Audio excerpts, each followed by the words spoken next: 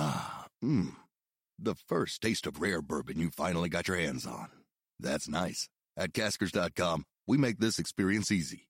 Caskers is a one-stop spirit curator with an impressive selection of exclusive, sought-after, rare, and household names in the realm of premium spirits and champagne. Discover the top flavors of the year now by going to Caskers.com and using code WELCOME10 for $10 off your first purchase. Get $10 off your first purchase with code WELCOME10 at Caskers.com. Hi, this is Lorraine Newman, and you're listening to TV Confidential. Ed Robertson, welcoming you to this week's edition of TV Confidential, radio talk show about television that will play part 2 of our conversation with Veronica Redd. In our second hour, Veronica Redd, the actress known to fans of The Young and the Restless as the second of 2 actresses who played Mamie Johnson. We'll talk about the events that led Veronica to join the cast of Y&R, as well as the vital role that casting directors played in Veronica's career when she first came to Hollywood in 1976 after a very successful career as a stage actress in New York. We'll play part 2 of our conversation with Veronica Redd in our second hour. We'll be up to stay tuned for that. Our second hour will also include a return visit from our friend Kat Kramer. Kat will talk about her recent return to performing stand-up comedy, plus she'll pay tribute to her dear friend Ed Asner. Well, our first hour will include a look at the life and career of Reginald Rose. Reginald Rose, one of the first great voices of television and the screenwriter and producer of the 1957 screen classic, 12 Angry Men. That is coming up later on in this hour. We hope you stay tuned for that as well. In the meantime, calendar year 2021 marks the 70th anniversary of the premiere of I Love Lucy. And with that in mind, we wanted our friend Jeffrey Mark to join us, talk a little bit about the First Lady of Comedy and the impact that she, Desi Arnaz, and Desilu Productions continue to have on the world of television. Jeff's books include Ella, a biography of the legendary Ella Fitzgerald. He is also the author of the New Lucy book, a comprehensive look at the television career, radio career, and stage career of Lucille Ball that is scheduled for release in August of 2022, which is close to another Lucy anniversary that you're going to mention. Yes, sir. This year, 2021, is indeed the 70th anniversary of I Love Lucy, and the next fall will be the 60th anniversary of The Lucy Show. So wedged in between those two timely anniversaries, my book, The New Lucy book, is coming out. We have a new foreword by Fran Drescher, as well as the original by Steve Allen. We have new interviews with Carol Burnett and Anne Margaret and Barbara Eden and Rich Little and a whole bunch of other people. And this time, we're not only talking about her television career. We're going to include all of her films, all of her radio shows, and her stage shows. It'll be a large book. I mean, literally, physically large, kind of expensive, but your one-stop shopping center for Miss Ball's career. And an iconic person such as Lucille Ball deserves a big book about her to cover everything. I joke that we're going to have to publish this thing with an intermission because it's so large. You know, we're talking about a film career that is 74 or 75 films. We're talking about a radio career that spans from the mid-1930s into the 1960s, because Ms. Ball had her own radio show in the 1960s, and a television career that starts in the late 40s and goes to her death. So that's a lot of work to cover. I hope everybody enjoys this one as much as they enjoyed the first one, because that would make me, and I think it would make the Arnazes very happy. I once asked Desi Arnaz Jr., what do you think the fans should know about your parents, or what would your parents like the fans to know? And immediately his answer was, the fans need to know that my parents loved you as much as you loved them. They were enormously grateful at how they were received, not just the show, but that they were an interracial couple and that we, the public, didn't care, that we loved the characters so much, and they worked so tremendously hard to make those films happen. They were grateful that that hard work was received well, because it could have gone another way. If I remember correctly, and this kind of relates to it could have gone another way. If I remember correctly, in your first encounter with Lucille Ball, you asked her a question that elicited a response that few, if any, other people got from her, and that connected you with her indelibly right away. I keep telling people I am the Forrest Gump of the 21st century. One of those people who happens to be at the right place at the right time. We've discussed before, I was there when John Lennon was shot. Just these things kind of happened to me. Miss Ball was giving a symposium at the Museum of Broadcasting, which is now the Bill Paley Center in New York. I was a charter member. I had tickets. I was there. She was doing Q&A, questions and answers. And I mean, no disrespect to her fans or mine, but they were the most inane things I'd ever heard in my entire life. And she was getting kind of sick of it, quite frankly. It came my turn. She pointed me out. Oh, yeah, the young man with the red beard. And her husband, Gary Morton, was there. He said, Lucy, there's no beard there. She says, yes, Gary, that guy there with the beard. And I had the mic in my hand, and I said, well, there's not much left on top, but I do have a beard. And she, ha, ha, ha, ha, that laugh of hers, that I made her laugh. It was like, okay, I'm done. I've accomplished what I need to in this lifetime.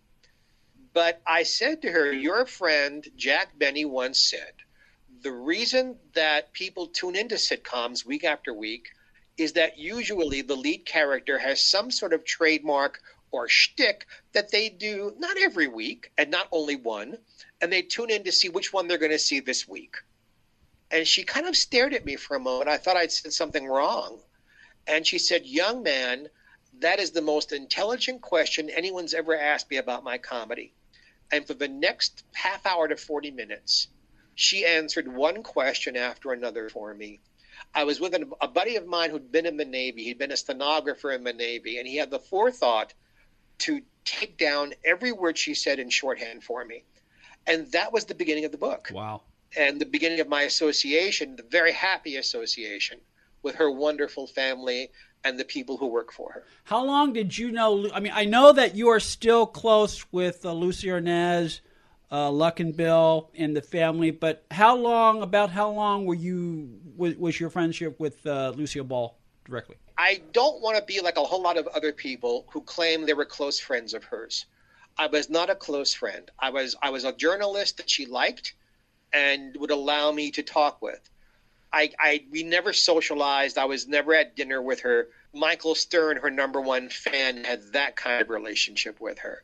I did not. I have had a long, decades-long relationship with the people who worked for her, who worked with her, her children, her grandchildren. I'm nobody's best friend. I am not at the Christmas dinner table. But these people, with a very few exceptions, have been kind, considerate, generous, supportive, and grateful for my work. And that makes me very happy. Jeffrey Mark is the author of the new Lucy book, your one-stop shopping center about the television career, movie career, radio career, and stage career of the one and only Queen of Comedy, Lucille Ball. The new Lucy book is scheduled for release in August 2022. It will have a new introduction by Fran Drescher, as well as the original introduction by Steve Allen, plus hundreds of brand new interviews, everything you want to know about Lucille Ball. The new Lucy book coming soon. Stay with us, folks. We'll be right back. Jeff's other books include a biography of Ethel Merman, as well as Ella, comprehensive biography of the legendary Ella Fitzgerald. Jeff's new radio show, Jeffrey Mark Plays Ella, available wherever podcasts are found. We could easily talk about I Love Lucy and not scratch the surface, but calendar year 2021 is not only the 70th anniversary of the premiere of I Love Lucy, it's the 55th anniversary of the premiere of both Star Trek and Mission Impossible. Neither of those shows would have had the impact they have. Neither of those shows would still entertain people 55 years later were it not for Lucille Ball. Lucille Ball, by the mid-'60s, had become the president of Desilu Studios. Now, for those of you who don't know, Desilu at that time was the largest motion picture studio in the world. It had more sound stages available to do work than anyone. And they were working, but they weren't working for Desilu. They were being rented out by other production companies, especially those, the Danny Thomas Show, the Dick Van Dyke Show, Gomer Pyle, Andy Griffith, being produced by Danny Thomas and his partners. And they wanted the studio itself to own more properties than the Lucy Show. And they figured the better way to do it would be to start doing hour-long dramatic shows. So they came up with 3 that really stuck. They were wonderful. 2 out of the 3 became billion-dollar cottage industries of their own. Star Trek, Mission Impossible, and Mannix with my friend Mike Connors. That's right. I forgot about Mannix. They were all big hits. That really brought up the stock, both literally on the stock market of Desilu, as well as how people thought of the studio. And I tell you the truth, Lucille Ball never wanted to really own a studio. She was happy when Desi was running it to be able to play on her own little playground, or her great big playground. I don't think as a person, once Desi was out of the picture, that she loved being the head of a studio. So she wanted to get rid of it. And those 3 successes made it possible for Gulf and Western Industries to buy Desilu, merge it with Paramount, because they were on the same block in Hollywood on Melrose. And it became this gigantic thing. Of course, Miss Ball made a small fortune on the sale, but it is a drop in the ocean compared to what it's worth today because of Star Trek and Mission Impossible. The Arnaz family would all be billionaires at this point. But I don't think any of them are having trouble paying their bills. No. If you look at the overall arc of Desi's career, I mean, his impact, his innovations, his changing television for the better. I know it's hard for our friends to understand this. Before I Love Lucy, so I Love Lucy debuts in October of 1951. Before October of 1951, almost all of television was done live in New York, or live from Chicago, or live from Los Angeles. And in each case, they had to take film off of a monitor to film it because there wasn't even television service across the country. Mm-hmm. It would only go one time zone at a time. These were called kinescopes. They were grainy. Television itself was grainy and ghosty and hard to look at, and our screens were tiny anyway. So to get something even worse than live television was not a happy thing for sponsors. I Love Lucy had sold to the Philip Morris Company, and they called and said, when are you moving east to do the show live from New York? And Desi said, we're not going anywhere. We're doing this show so we can work together and live in our home and play with our baby in our own ranch. They said, you have to have Lucille Ball in front of a live audience. And Desi Arnaz, too. They both came alive in front of an audience. And Desi said, well, we'll do it live from here. They said, no, more smokers live east of the Mississippi than west. We want the best possible picture for the East Coast.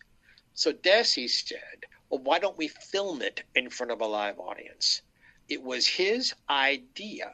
Now, to make his idea happen required 100 of the greatest people in show business pooling their resources, putting it together. Nobody, not Desi, not Albert Einstein, no one could have done all of that on their own. Desi Arnaz receives huge credit. Jess Oppenheimer, who created the show and produced it, deserves huge credit. Carl Freund, who figured out how to get it on camera and light it, deserves huge credit. And then everybody else on it was just wonderful. It was lightning in a bottle that happens once in a lifetime if you're lucky. And we're lucky to have Jeffrey Mark spend a few minutes of his day talking about the legacy of Lucille Ball and Desi Arnaz. Jeff's books include the new Lucy book, a comprehensive look at the television career, radio career, and stage career of Lucille Ball that is scheduled for release in August 2022. You can follow Jeffrey Mark on Facebook. Jeff's new radio show, Jeffrey Mark Plays Ella, available wherever podcasts are found. Did Lucy and Ella ever crossed paths? Yes, they actually did a show together. Other than being at award shows at the same time, Dinah Shore had a show in the 1970s called Dinah Exclamation Point. And Dinah Exclamation Point, she would sometimes have, like Merv Griffin did, theme shows. And in 1977, she decided to do First Ladies. So she had the First Lady of Television, Lucille Ball, the First Lady of Opera, Beverly Sills, the First Lady of Song, Ella Fitzgerald, and the First Lady of Film, Elizabeth Taylor. Can you imagine 4 women like that being on any talk show today together all at once? For the entire 90 minutes, too, you know. For the entire 90 minutes. Yeah. And Miss Ball was an admirer of Ella's. Lucy Arnaz is a big fan of Ella's. And in fact, Miss Ball said on the air, "My daughter says every time you make a mistake, it's a hit record," referring to that in 1960, Ella had forgotten the words to Mac the Knife in a live concert, and she won a Grammy for it. It became her biggest hit by forgetting the words. It was wonderful to see them all together. Not enough can ever be written about what these women had to go through to succeed in Hollywood, to live through the misogyny that is still in Hollywood, to fight off all the men who thought they knew better, who tried to use them, who tried to take their money, and become complete persons with their talents. And I do believe Lucille Ball was the best at what she did. Ella was the best. Beverly was the best. I don't know that Miss Taylor was the best film actress there ever was. But at that moment in time, she was awfully close to it. Is there anything you learned about Lucy either when you originally wrote the Lucy book or in the years when you've been updating and doing additional material and additional interviews for the book? Is there anything you learned about Lucy that surprised you? I think initially what surprised me in talking to the people who worked with her was that she was nothing like the Lucy character. Miss Ball did not go around having shenanigans, going around lying and fibbing, manipulating people to get what she wanted. She was too busy working. The work ethic shocked me. When you figure out what it takes to put on 1/2 hour of any of Miss Ball's shows. After the first season of I Love Lucy, they were done Monday to Thursday. So Monday morning, they got a script they've never seen before. And by Thursday night, she's stomping on grapes in front of a live audience. And all of that has to be created in only 4 days of rehearsals, ready to go on the air. The amount of work, you're doing 39, 35, 32 episodes a year. And she's making films. And she's on the radio. And she's popping out babies. The work is tremendous. I've been in show business myself now about 48 years. I know what it's like to be in a stage musical, to be in a show, to write a show, to produce a show. The work is very hard. That's why it pays so well. And that for Miss Ball to work that hard for so many years, I began to understand why, as she aged, she wasn't quite as funny.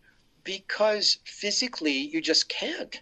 You can't do at 60 what you did at 30. Mm-hmm. You can't memorize lines anymore. You're reading off of cue cards. Unfortunately, Miss Ball's health was not always wonderful. She didn't go on the air and complain about it. She didn't use it as an excuse. But there were health issues that hampered her work. She worked anyway. Miss Ball worked as a singing, prancing, comedy foil until she had a stroke doing it. And still came back after that. But her health wouldn't hold up. I think finding out more or less who she was as a person and saying she wasn't like Lucy Ricardo doesn't mean she wasn't an awfully nice lady. Hard to work with because she demanded that everybody around her work as hard as she did. This wasn't fun and games. This was hard work. But if you knew her personally, she was a good friend to people. She was very generous with people she thought had talent. She mentored a lot of wonderful young talent. So I think people always ask me, what was she like? Or what was it about her love life or their marriage? And I give the same answer because I'm asked this all the time. Go into your neighborhood, knock on a door, and immediately administer a truth serum. Sit these people down and ask them about their sex lives, their romance lives, and their hurts in life. And you will hear the same answers you would have got from Lucille Ball, except the names wouldn't be famous. Her personal life is like ours. It's her working life that makes her a legend and an icon. Jeffrey Mark's books include the new Lucy book, your one-stop shopping center about the television career, movie career, radio career, and stage career of the one and only Queen of Comedy, Lucille Ball. The new Lucy book is scheduled for release in August 2022. It will feature new introduction by Fran Drescher, as well as interviews with many other people that Jeff has talked to who have shared memories of Lucille Ball for the new edition. You can follow Jeffrey Mark on Facebook. Before we recorded, you mentioned there's either a documentary or a dramatic film about Lucy in the works. What do you know about it? What can you tell our listeners about it? There is both. There is a brilliant film that is being written and produced by Aaron Sorkin with the Arnazes about a period of time while they were making I Love Lucy. Oh, I had just 2 words, Aaron Sorkin. That's all I need to know, that this will be brilliantly done, brilliantly acted, brilliantly written, and really give us a taste, perhaps, of what these 2 people might have been like in their personal life. It is being filmed as we are speaking. I believe it'll be out next year. There is also, as we are speaking, a documentary being made, I believe by Amy Poehler, about I Love Lucy and Lucille Ball's television career. I had hoped to redo the one I had done, Inside Television's Greatest I Love Lucy, but Amy beat me out, and she's a much bigger star than I am. So besides my book, there will be these 2 films you'll be able to watch next year about Lucille Ball. I'm sure there'll be television specials. I'm sure there'll be more colorized I Love Lucy episodes. I think the next 12 months, Lucy fans are going to be in for big treats. And hopefully you're going to see me and hear me along the way be a part of it. 2022 will be a big, big year for Lucille Ball and fans of Lucille Ball and her legacy. And part of that legacy is Jeffrey Mark. Jeffrey Mark, the author of the new Lucy book, coming in August 2022. Do you have a favorite episode of I Love Lucy or a favorite Lucy show of the 4 that she did? My favorite I Love Lucy show is Lucy's Showbiz Swan Song. It's the episode in the 2nd season when she's pregnant, where, pregnant or not, she wants to break into Ricky's act. And she and Vivian Vance, with Lucille Ball in a hoop skirt, do By the Light of the Silvery Moon. See, that's all I have to say, and he's already laughing. See, folks, that's how burned into our brains it is.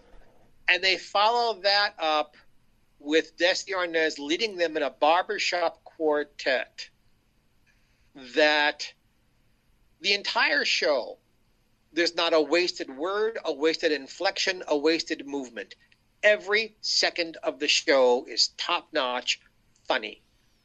And that is my absolute favorite. Jeffrey Mark, it is always a joy to spend time with you. I look forward to our next conversation.